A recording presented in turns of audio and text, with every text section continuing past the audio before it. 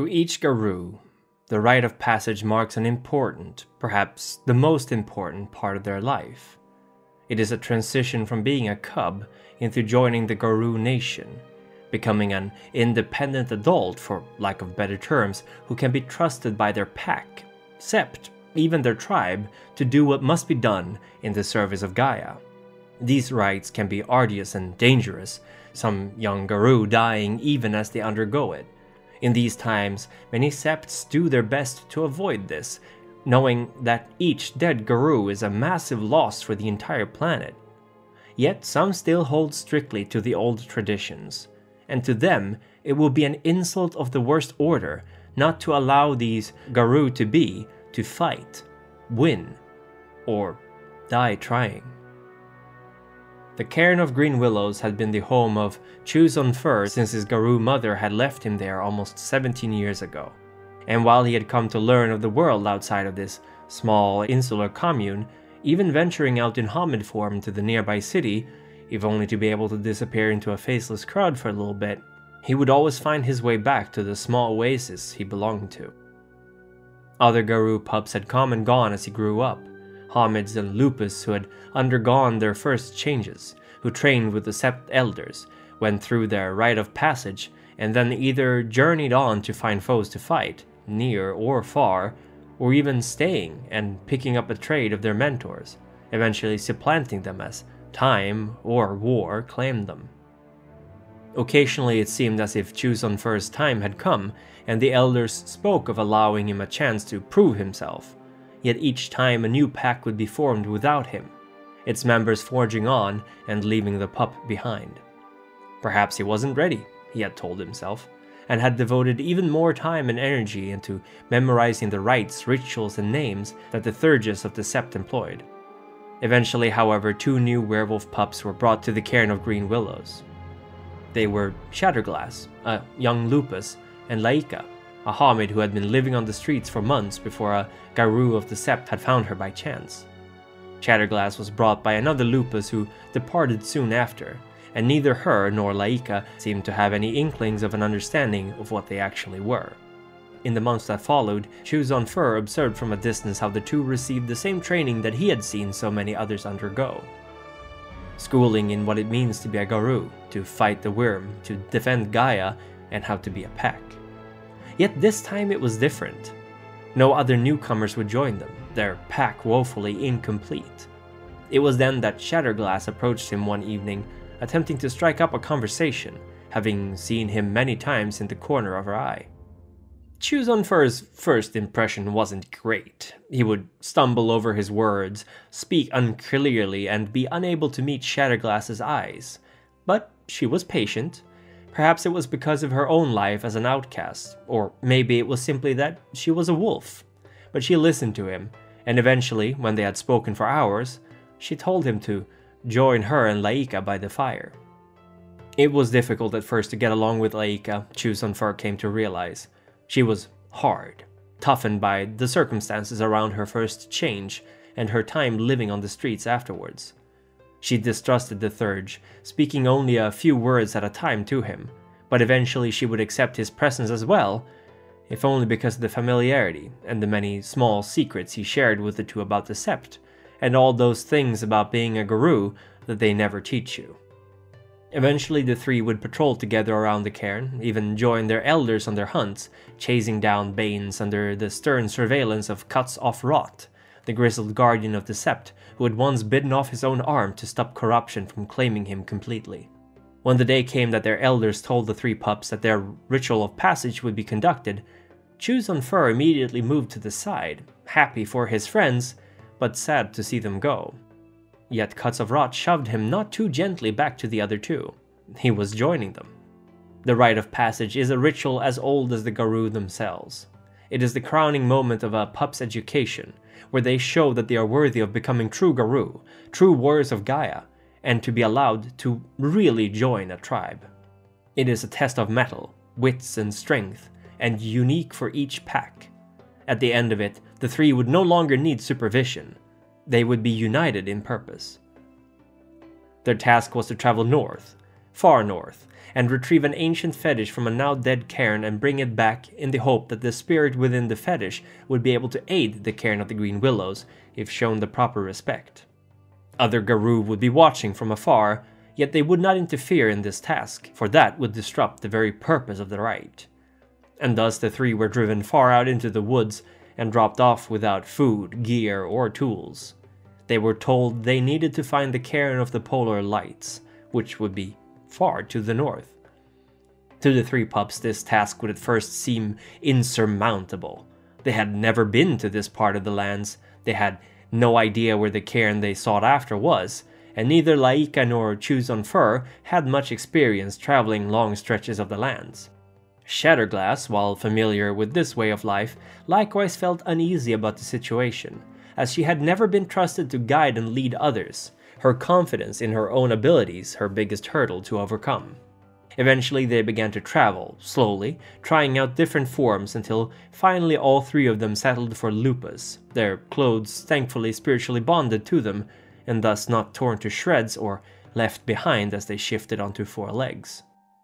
Choose on Fur was miserable for the entire journey, his sparse coat doing little to help shield him from the cold, yet he persevered in silence, knowing that a failure would mean more years until he would be able to prove himself worthy of being Garou, and besides, he didn't want to disappoint his new packmates.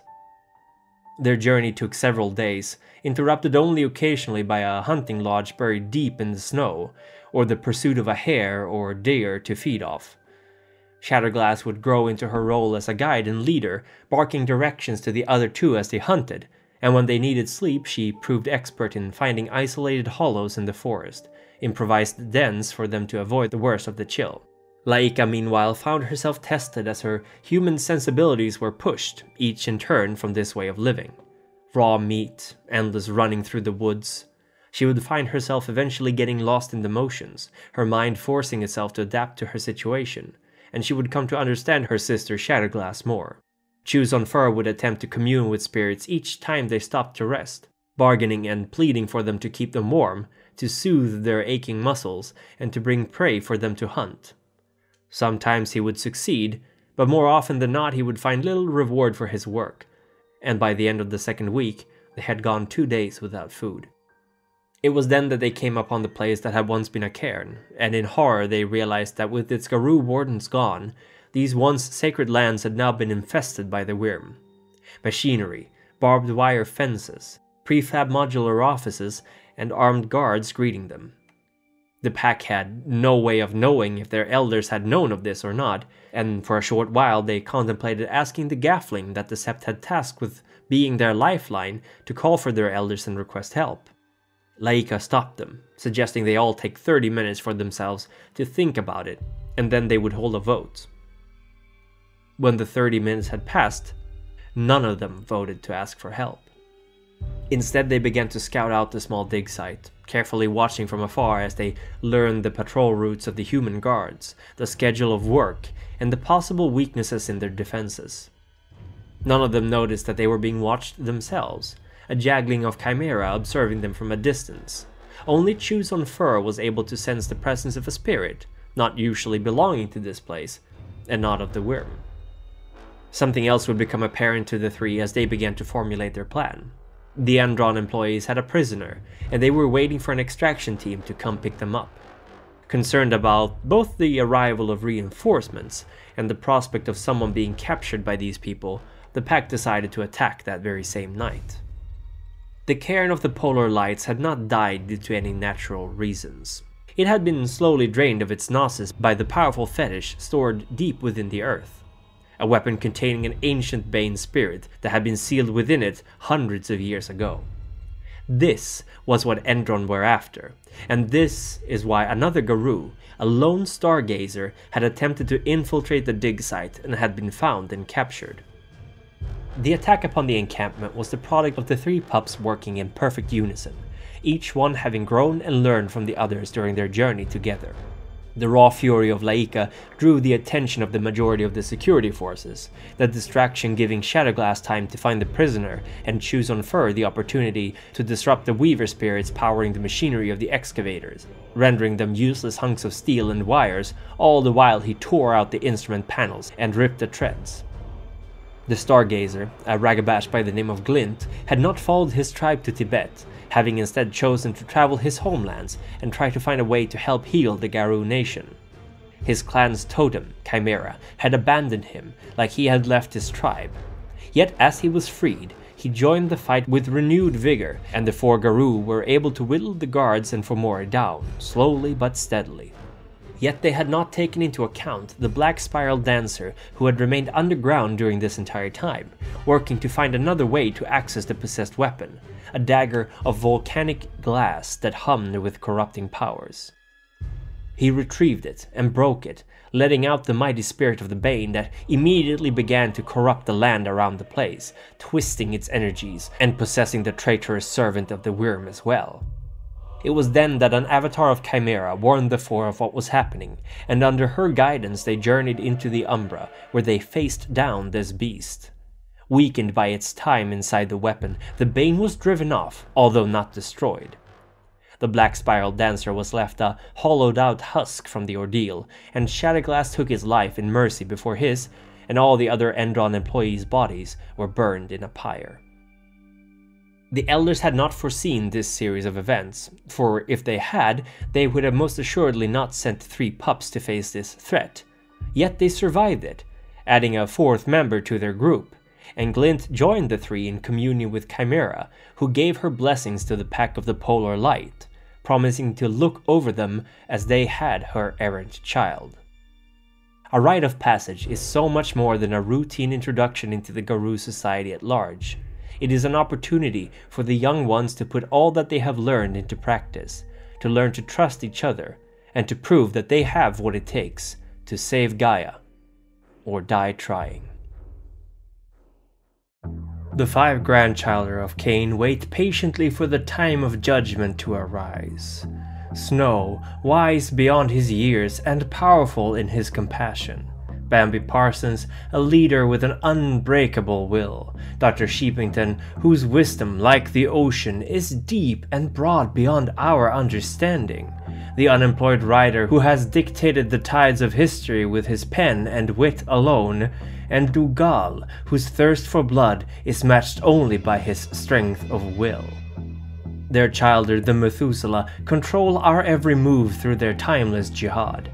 They are Her Satanic Majesty Danny, whose mere presence chills the heart, Maximilian S. Hardcastle, tutor of countless Ventru in the art of the jihad, Socrates Johnson, whose understanding and compassion knows no bounds, Lauren Eason, a skillful and trustworthy ally and friend, the observant and calculative Procyon, as well as Alexander Cainhurst, the inquisitive explorer of the world of darkness.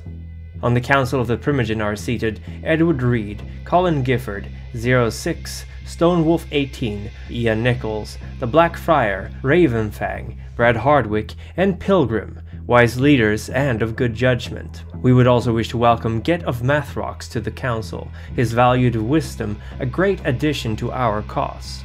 This week the Council would wish to thank especially the Elder June Pocholo for your support. Thank you once again, my friend. We would also wish to once more honor the Ancile Harry Wyckoff. Your loyalty and friendship is beyond a shadow of a doubt. Naturally, all our elders, Ancile, and neonates receive our gratitude from the bottoms of our hearts. Without your support, this would not be possible. And thank you for watching. Now be careful out there, for the end times may soon be upon us.